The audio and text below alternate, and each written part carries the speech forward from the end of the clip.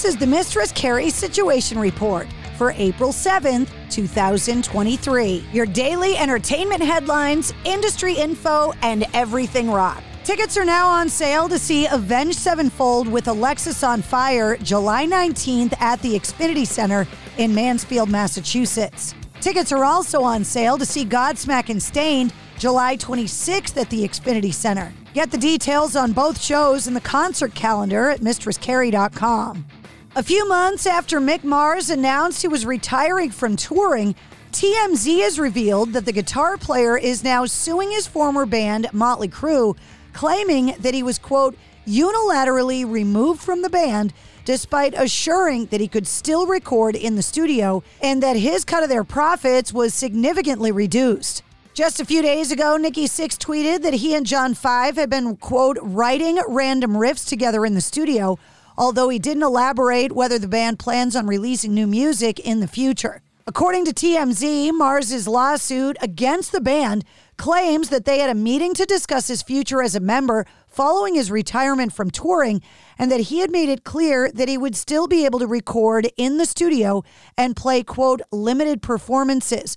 He asserted that his bandmates unilaterally removed him from the group and reduced his cut of the profits from 25% to 5% since he'd no longer be touring. The suit further alleges that Nikki Sixx gaslighted Mars about his guitar performance, telling him that he had, quote, cognitive dysfunction and that he had been playing subpar. It added that Nikki Sixx, quote, did not play a single note on the bass during the entire U.S. tour, as all of the parts were apparently pre-recorded, in addition to some of Vince Neil's vocals and Tommy Lee's drum parts. A statement from Motley Crue that was provided to Loudwire in response to Mick Mars' lawsuit, as well as various allegations the guitar player asserted, said, quote, Mick's lawsuit is unfortunate and completely off base. In 2008, Mick voted for and signed an agreement attached in which he and every other band member agreed that in no event shall any re-signing shareholder be entitled to receive any monies attributed to live performances, i.e. tours. After the last tour, Mick publicly resigned from Motley Crue, despite the fact that the band did not owe Mick anything, and with Mick owing the band millions in advances that he did not pay back, the band offered Mick a generous compensation package to honor his career with the band. Manipulated by his manager and lawyer, Mick refused and chose to file this ugly public lawsuit.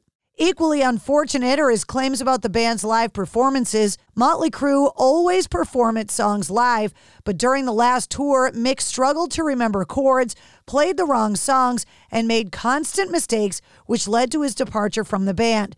There are multiple declarations from the band's crew attesting to his decline, which are attached. The band did everything to protect him, tried to keep these matters private to honor Mick's legacy and to take the high road. Unfortunately, Mick chose to file this lawsuit and badmouth the band. The band feels empathy for Mick, wishes him well, and hopes that he can get better guidance from his advisors who are driven by greed. Grammy-winning rock band Greta Van Fleet have announced their much-anticipated third studio album, Starcatcher, that's set for release on July 21st.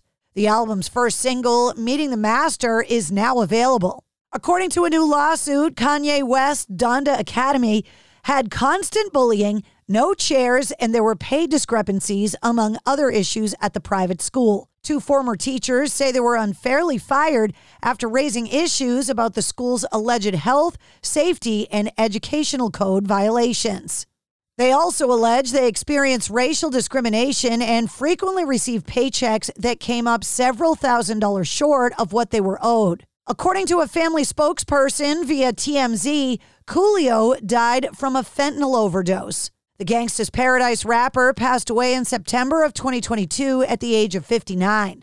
At the time, his cause of death was reported as a result of cardiac arrest. According to newly released coroner's reports, Coolio had fentanyl and traces of heroin and methamphetamines in his system at the time of his death. Coolio's severe asthma and decades-long use of cigarettes also played a contributing factor in his death, according to a family spokesperson. Wednesday night, Limp Bizkit played a live show outside of Frankfurt, Germany, and according to reports, Fred Durst was under the weather, leading to various fans being brought up on stage to help assist him in his vocal duties. Some of the openers, including members of Wargasm and Black Gold, also helped out as well. Nora Forster, the wife of Sex Pistols and Public Image Limited frontman John Lydon, has passed away at the age of 80 following a lengthy battle with Alzheimer's disease. The message on Johnny Lydon's Twitter says, quote, "It is with a heavy heart that we share the sad news that Nora Forster, John Lydon's wife of nearly 5 decades, has passed away." Nora had been living with Alzheimer's for several years, in which time John had become her full-time carer. Please respect John's grief and allow him space. The Blue Ridge Rock Festival has announced it'll return to the Virginia International Speedway for a second consecutive year and for numerous years to come. The Rock and Metal Festival will head back to the VIR September 7th through the 10th after a successful first showing at the venue in 2022. The festival and VIR have partnered for a multi-year agreement to serve as the Blue Ridge Rock Festival's home. The Dropkick Murphys have teamed up with the Violent Femmes to fight the Ku Klux Klan on a new collaborative track called Gotta Get to Peekskill. It's the latest single from the Dropkick's upcoming album, Occama Rising. The album, due out on May 12th, is the second Dropkick's album to interpret the words of late folk legend Woody Guthrie. Following last year's This Machine Still Kills Fascists. In a press release, Kenny Casey said, "We had the privilege of collaborating with the Violent Femmes on this feisty track. Acoustic Dropkick sounds a lot like Violent Femmes in my opinion,